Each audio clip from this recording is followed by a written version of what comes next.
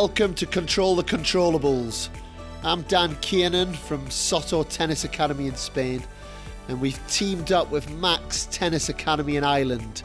We've brought this podcast together to entertain, educate, and energise the tennis community through the different lenses of the sport that we love. From Grand Slam champions to those at grassroots level, from sports journalists to backroom staff, our aim is truly to get under the bonnet of the tennis world at all levels. So sit back and enjoy the show. Welcome to episode 108 of Control the Controllables. Today we've got Holger Rune.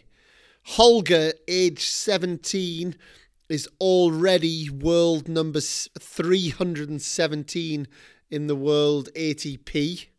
He's been world junior number one for about 2.5 or 3 years now. He is such an exciting prospect. And after you sit and listen to him, you will hear the self-belief, the self-confidence that comes through so loud and clear. When we had this conversation, it was about 4 or 5 weeks ago. And it really hit me how strongly he felt he was ready to be a top 100 tennis player in the world. Since then, he's gone on. He's qualified out in Chile, out in the ATP event in Santiago, and then made the quarterfinals, including beating Benoit Paire, world ranked 29. And I've been around this sport for many years now. I said it about Carlos Alcaraz when I saw him about a year ago. I have zero doubt if Holger Rune stays healthy that we're going to be talking about top 100 player in the world in the next 12 or 18 months. And then how high he goes, who knows? Was I sitting having a conversation with the next Roger Federer? Was I sitting having a conversation with someone who's going to have a successful tennis career? Or was I sitting having a conversation with someone who at some point is going to get caught up in this sport and not be able to deal with the adversity that comes his way? I really don't know. But what I do know is he's a fascinating young man. It's great to have him on the podcast. And I'm sure you guys are going to make your own judgments. I'd love you to reach out and let me know what you think. I do apologise that the sound isn't the best. He was speaking on his phone, and I can't help thinking that maybe he had his finger over the microphone a little bit. But if you turn it up, you'll be able to hear him. And it's a short podcast, which I'm sure you're going to take a lot from. So I'm going to pass you over to Holger Rune. So Holger Rune, a big welcome to Control the Controllables. How are you doing? Yeah, thank you. I'm doing very good. Thank you. I'm having some days off here in Paris after some very good tournaments to start the year, so I'm happy. Yeah, you've started the extremely well, and for those listening, Holger comes off the back of a final of a 15,000 event at Rafael Nadal's academy, and then a win last week in France. So, is that because of the hard work you've been putting in over preseason? Yeah, for sure. We did a very good preseason. Me and my coach, we started with a lot of fitness. We had a week off, I think, without anything. And then we started I think 7 or 10 days just with fitness, trying to build up some muscles and everything. And then putting more and more tennis before the tournament. And I think that's not something we've done the other years, but I think that was very effective this year because I'm growing, I'm getting bigger. So I could really feel it on those 2 tournaments here. I had energy from the start to the end, and I was feeling incredibly good on court. That must be a nice feeling to hit the ground running at the start of the year after you put that in. And does that link into what your goals are? What are your goals with your world junior number one? You have been for a long time. It seems very clear now you're ready to make the transition into being a top professional tennis player. And if you don't mind, last year I was at those events and I saw Carlos Alcaraz play, who I know is your age, and it was very clear to me then he was ready to make a big move. And it seems that you're ready to do that now as well. What's your goals for 2021? Yeah, I mean, I have a few goals this year. First, it's now I actually played these 2 futures to be able to play the challengers, because there you get a lot of more points, and it's easier to get in where I want to be in the end of the year. But it's first of all, I have a goal for myself to get into French Open qualifying here Yep. this year, and then to end the year in top 100. So that's my ranking goal, and then me and my coach we have a lot of technical goals and more into the game, coming more to the net, improving the serve and everything. But yeah, my like ranking goals are coming into top 100 by the end of the year. Do you think your level is top 100 level already? Yes, I think so. I've been practicing with Felix and Daniel here 3 weeks ago, and I know it's different with the practice, but still, I can definitely compete with them. I can play good. I can beat them. I can lose to them, of course. But I think knowing that I have the level gives me a lot of confidence when I'm out on the tour playing. So I know I can do it. So and I feel I'm ready for it. So I'm just excited to play more tournaments now. Great, because I'm a big believer, Holger, that you have the level before you have the ranking. Yeah, and exactly. and and I think a lot of tennis players try and search the ranking when they don't have the level, Yeah. and they get it the wrong way around. So if we then start talking about bigger picture, you seem like a very ambitious young man already. You've had a fantastic junior career, and you seem to be like a knife through butter already into the professional game. What are your career goals? I mean, my ultimate goal is to win every slam, to be like Roger. I mean, he's my favorite player, so I want to be Yeah. like him. And yeah, I mean that's crazy, but it's my goal. So yeah, I want to be there.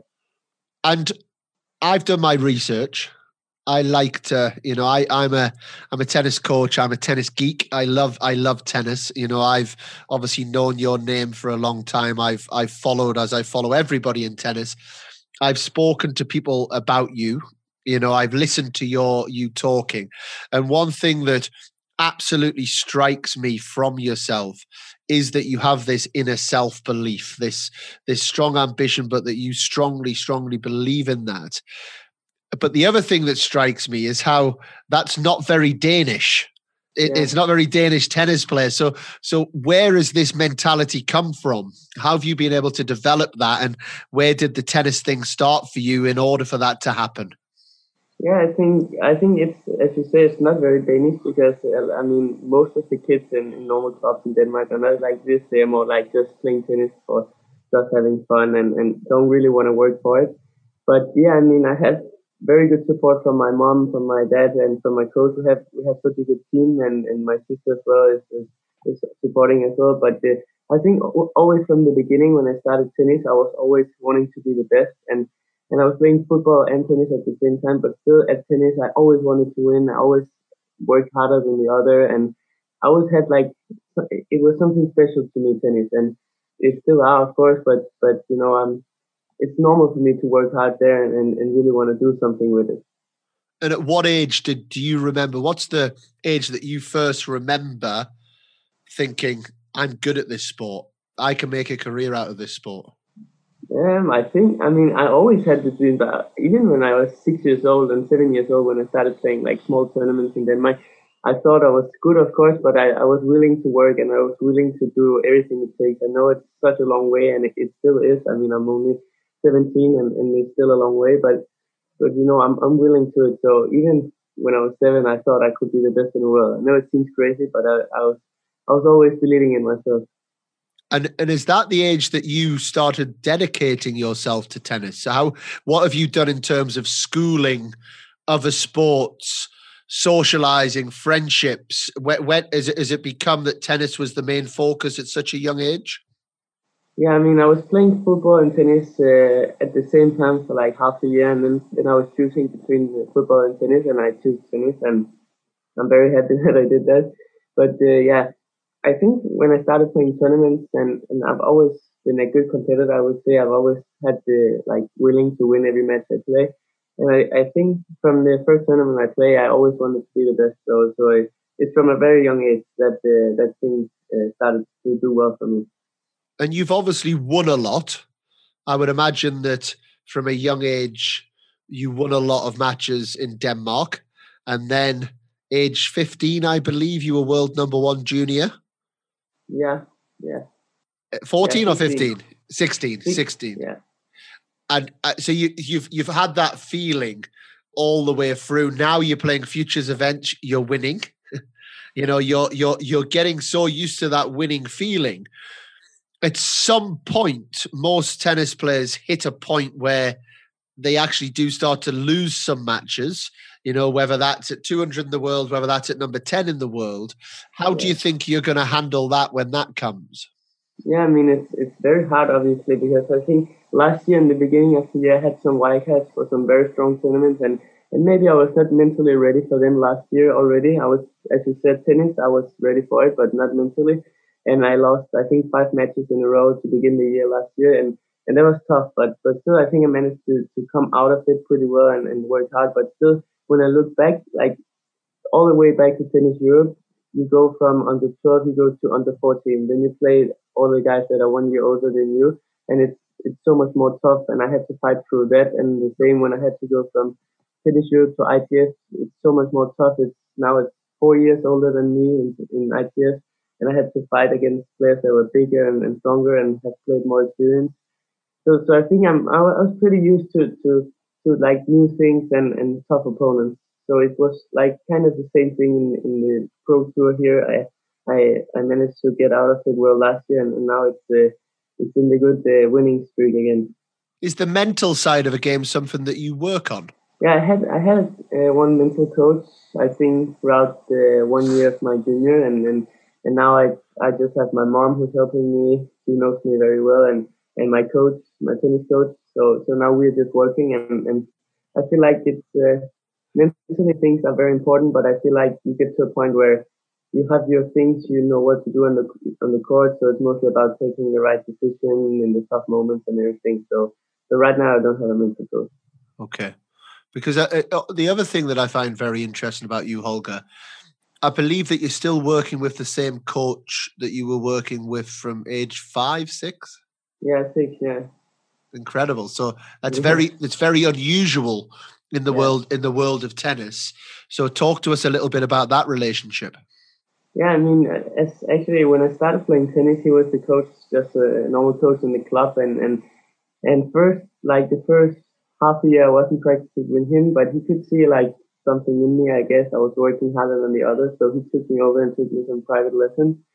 And from there on, I think he was really good coach, and he still is. He's very technical, and he now he's improving as a coach as well, and I'm improving as a player. And I actually from now on, I don't think I ever need to change the coach because he's really developing, and I am also, and we have a good relationship. Of course, like there's ups and downs when you're together all the time, but still we know each other so good, and I know he's good for me, and that's very important. So I really like it, and I want to continue with him. So when you're practicing in France, does he come with you as well? Yeah, he's with me, and yeah, there's some other coaches there as well, and they help as well. They help me, and they try like to tell my coach stuff, and he can think about it and say it to me as well. So it's very good. He gets some inspiration there, and that can help me throughout my game. So Holger, I think that's amazing, and I don't think enough tennis players do it. But if you don't mind me challenging it for a minute, I would imagine he's almost like a big brother or like a father figure to you after working for so long. Is there the danger that relationship becomes too comfortable, and then when there's something difficult that needs to be said to you, which it will, because right now you're good. I know you're good. I've seen you play. You're going to get to top 100 tennis player without opening your eyes. But there's going to come a point where you need to take it to another level if you want to reach your goals of being the greatest player of all time, of winning these events. Does that relationship allow for that honest conversation to take place? Yeah, well, I'm very lucky actually because my coach is extremely honest, and I think we can like be happy and friends off the court, and when we're on the court, we're like it's another world. So and the same. That's also why I have my mom with me because she's so strict, and she's very.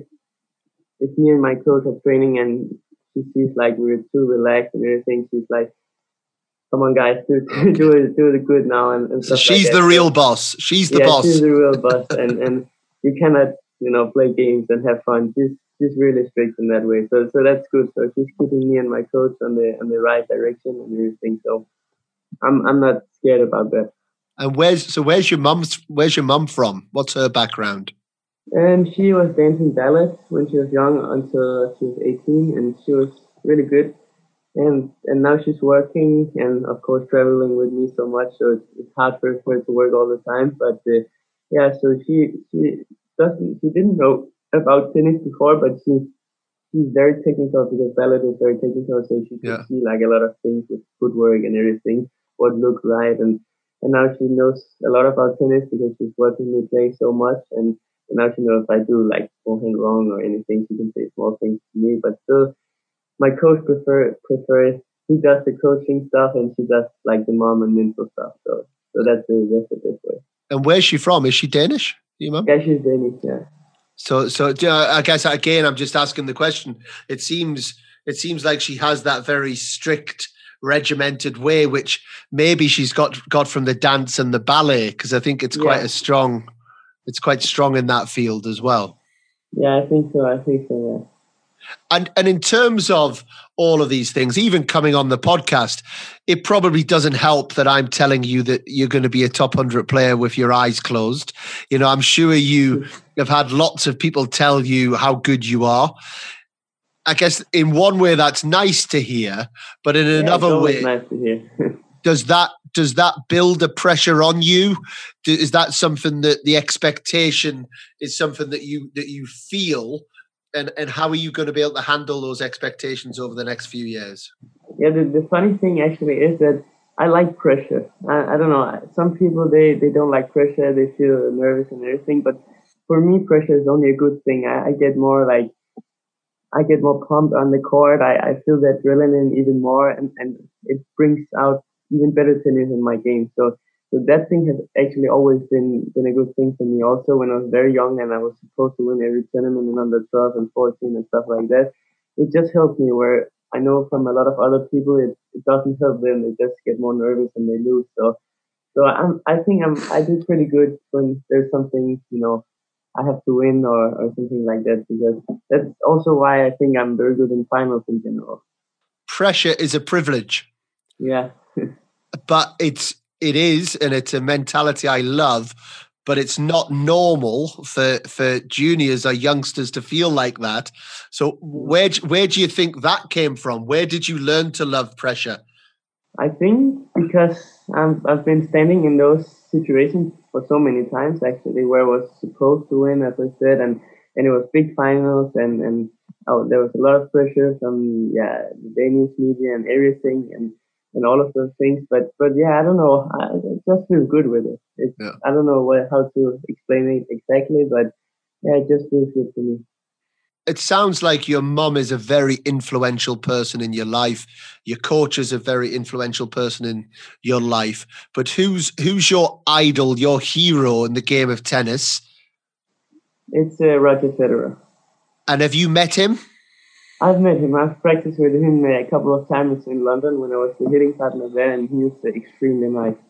He's such a nice guy. He was probably the nicest guy, I think. He's so chill and everything, and amazing player at the same time, so he's just perfect. And what were his words of advice for you? He didn't specifically give me any advice. I didn't ask for anything, but I was practicing with Zverev, and he said, like, as you said before, next year you will be easily top 100 and everything, and so that's always nice to hear from the pros. But Federer, he was just mostly focusing on himself and his baby. So you have the race against time to get your ranking up, to get into these events, to try and come across Roger before he retires. Yeah, I hope so. I mean, I hope he will still play when I'm there. I need to play him. So let's say you're playing him, you qualify at Wimbledon next year, you get drawn against Roger Federer first round, centre court at Wimbledon. Do you believe that you can win that match? I mean, I always believe I can win. I mean, I would probably tell myself not to have too much respect for him, because in this case, it's not the danger to have too little respect for him. So I'll probably say like just think it as it as a normal match and go play and have fun and let's see what happens. I wouldn't predict anything. 2 weeks before that Wimbledon, he announces he's going to retire after Wimbledon. Do you want to be the person that puts him out in the first round? Why not? I mean, it probably would be not the nicest Wimbledon for him to finish, but yeah, I mean, I have to think about my own career. You've got the killer instinct. Killer instinct. I like it a lot. And as you're making your way from junior into playing these events, you're still a young pup, but you've got some good experiences and Grand Slam junior wins. In your opinion, what's the most important factor to becoming a top professional tennis player? Yeah, I think it's believing that you're good enough, because I feel like a lot of junior guys, top 10 juniors, they have the level to play, but they don't have the brain to play, and they take stupid decisions and everything. And I see when I play the top guys, and I'm, for example, serve first shot is extremely important on the pro level, and when I really focus on those shots, it helps me a lot. And all of those small things where you want to go for drop shots, stupid things is so important not to, because that's like I don't know how to say, but it's so important to be able to play with these guys, to not take this stupid decisions. And again, you mentioned the word belief. Yeah. How does a player get belief? How does somebody install belief in somebody? Yeah, I think it's believe in your own, believe in yourself, believe in your level, believe you're good enough. I mean, if you practice hard and you do good in practice and you have a good team around you who also believes in you, I think automatically you're going to believe in yourself. I wish I could take a little bit of that. I've got a tennis academy in Spain, and I wish I could take a bit of that belief and drop it into many different players. Because I guess the thing with telling someone to believe in themselves is difficult, but I think one thing that seems to game very clear with your team around you, because you've had such a consistent team around you, if they are telling you that they believe in you, that then starts to actually play on the person a little bit more, and they've obviously done a very good job with that. Yeah, I think it's good that close people from you is saying I believe in you, because that's more like you believe it more than it's just other people around come and say I believe in you and stuff like that. There's so many people can say that without knowing you actually. So I think it's good to hear from your close friends or your coaches, mom, dad, or whatever. And one thing I'd like to ask you about, Holger, is data analysis and statistics is becoming a bigger part of the sport. From a player perspective, is that something that you use, that you're interested in? Yeah, 100%. My coach takes a statistic every match and he puts it into his computer and everything, so we know exactly what to work on and what to improve and what is getting better and everything. And as I said before, the serve and first shot is also one thing we're working on. So yeah, that's really good, because then it's so easy to see what has to get better. Because I mean, a lot of time you see tennis matches and you look, oh, it's such a good match, but if you take statistics, it's actually not a good match. And so I think it's very important to do. So what are some of the common statistics that you look for in your own development? For me right now, it's most about as I said, the first shot and return and first shot, to get better at those, because every time I get the point in play, I almost always are better than my opponent. So I need to improve the serve, find ways how to serve smarter and everything, so I can get up on the percentage there.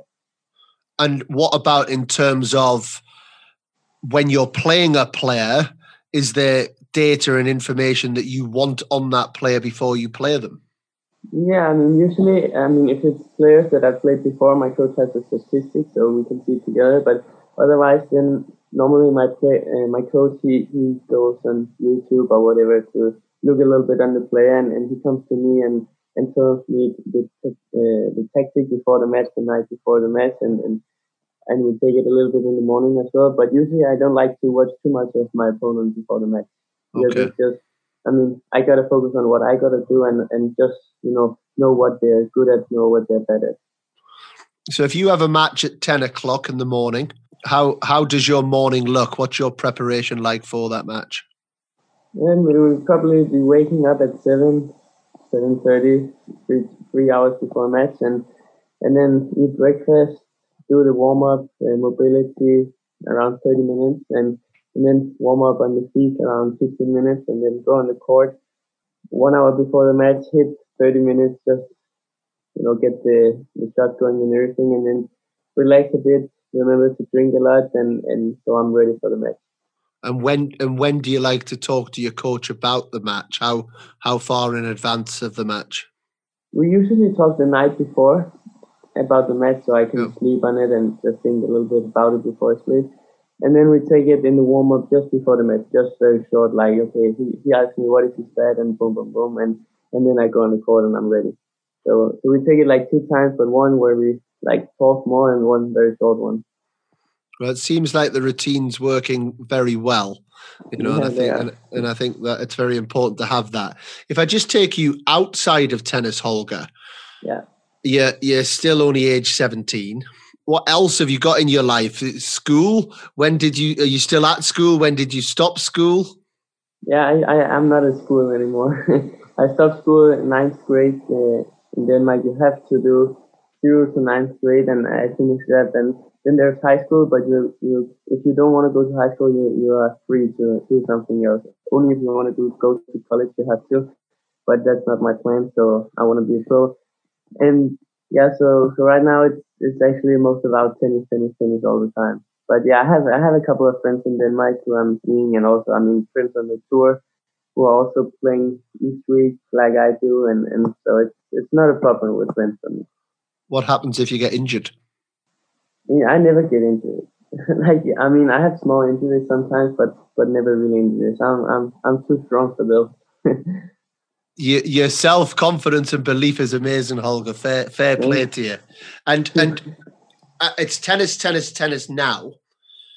But let's say you have an amazing career, which I'm sure you will. You stop playing age 35. You might go on Rogers the old man at 40. You might go on to this age.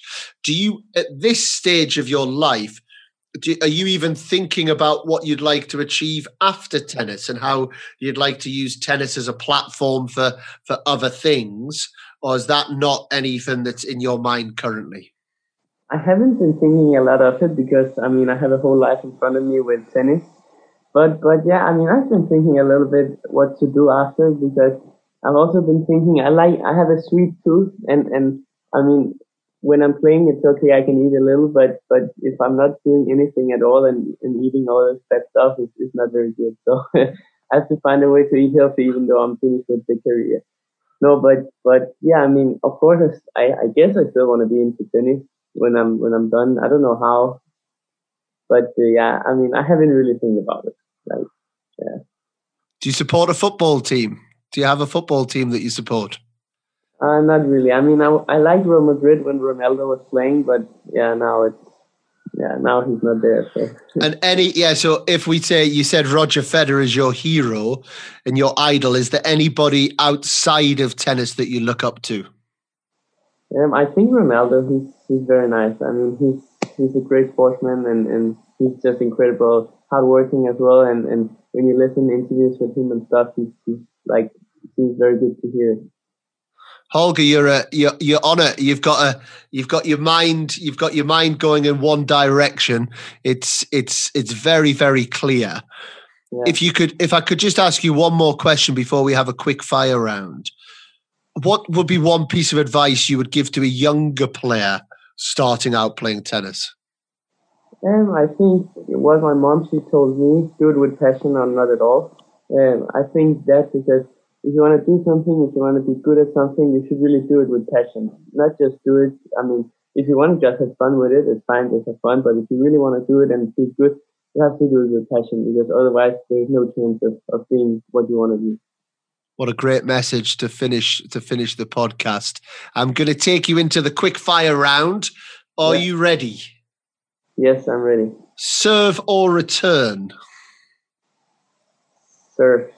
Forehand or backhand? Forehand.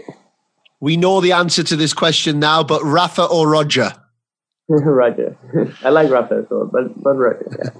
The ATP Cup or the Davis Cup?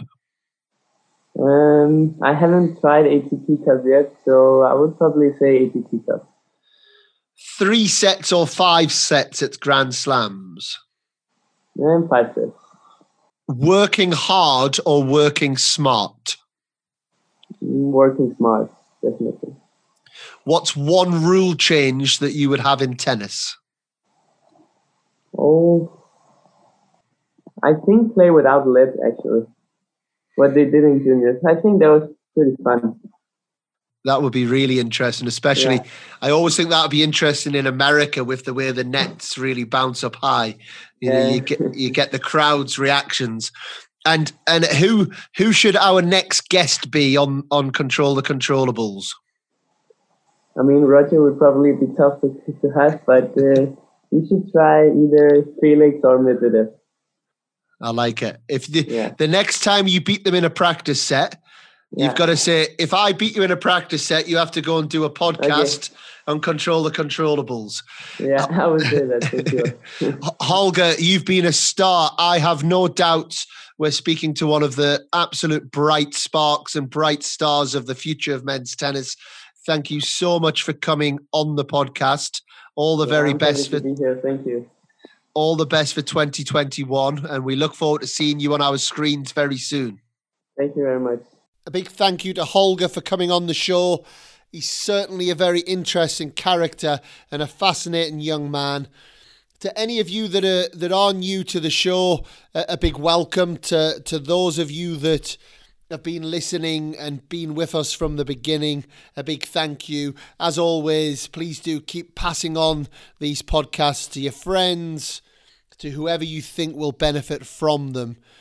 At the end of the show, my wife Vicky comes on so we can unpack what we've just listened to. And I'm really fascinated to know what you thought of that one, Vicky.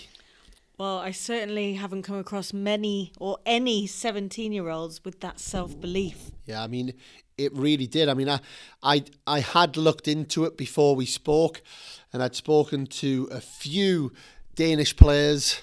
I'd spoken to a few of my friends, and they'd said he's a lovely guy, which he absolutely was. There's an unfaltering self-belief in him, and how very un-Danish he is.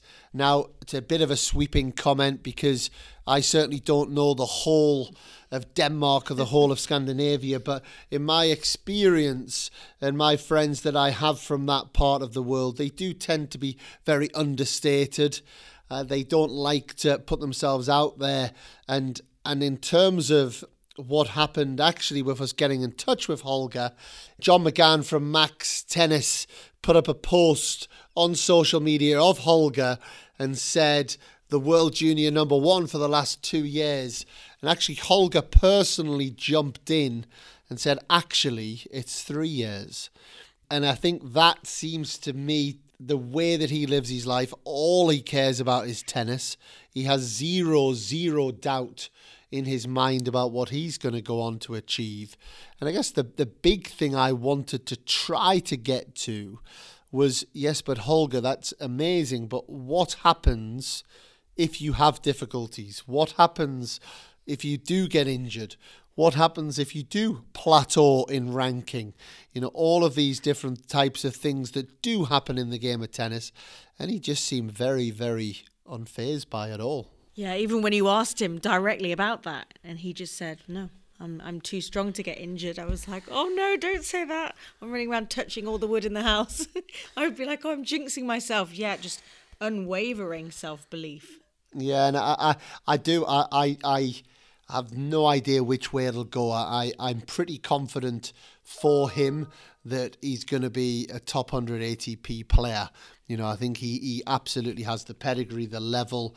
But I just don't know because, you know, once you then get to it, whether he plateaus at 70 in the world, if he plateaus at number 5 in the world, I don't know when that will happen. But what we do know is every single player, everybody in life has to deal with difficulties. And it just feels to me that he's not going to be prepared when those difficulties come. And I don't know, who am I to say that? Maybe he just blasts through and has an incredible career. But I certainly think that we will be seeing his name over the next 12 or 18 months. And I certainly see him being someone to really watch in the game. He's 17 years old. Young pup. Yeah, I mean, it's incredible. And, you know, I wonder how he will look back on these sort of chats, actually, when he is 21, 22, 25.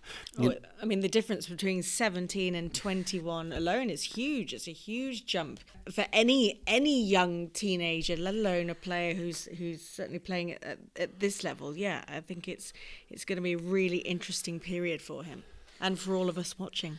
So absolutely. So watch out for the name Holger Rune.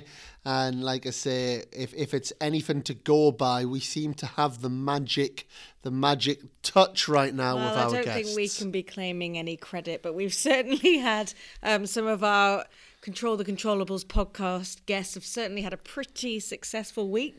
I mean, I am absolutely taking it. It is already on my CV.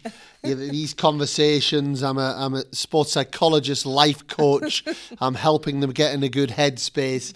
But yeah, I mean, I guess starting off at the ATP event in Dubai, where one of my favourite people in the world, Xavier Melisse, is now coaching Lloyd Harris, who we also had on the show. We've had both of those guys on the show, and Lloyd Harris came all the way through qualifying and made it to the final of the ATP 500 event, a really breakthrough week. And he was such a lovely guy when we had him on the show. We were speaking to his coach at the time, Anthony Harris, and Lloyd offered his time up, came in and had a 30 minute chat.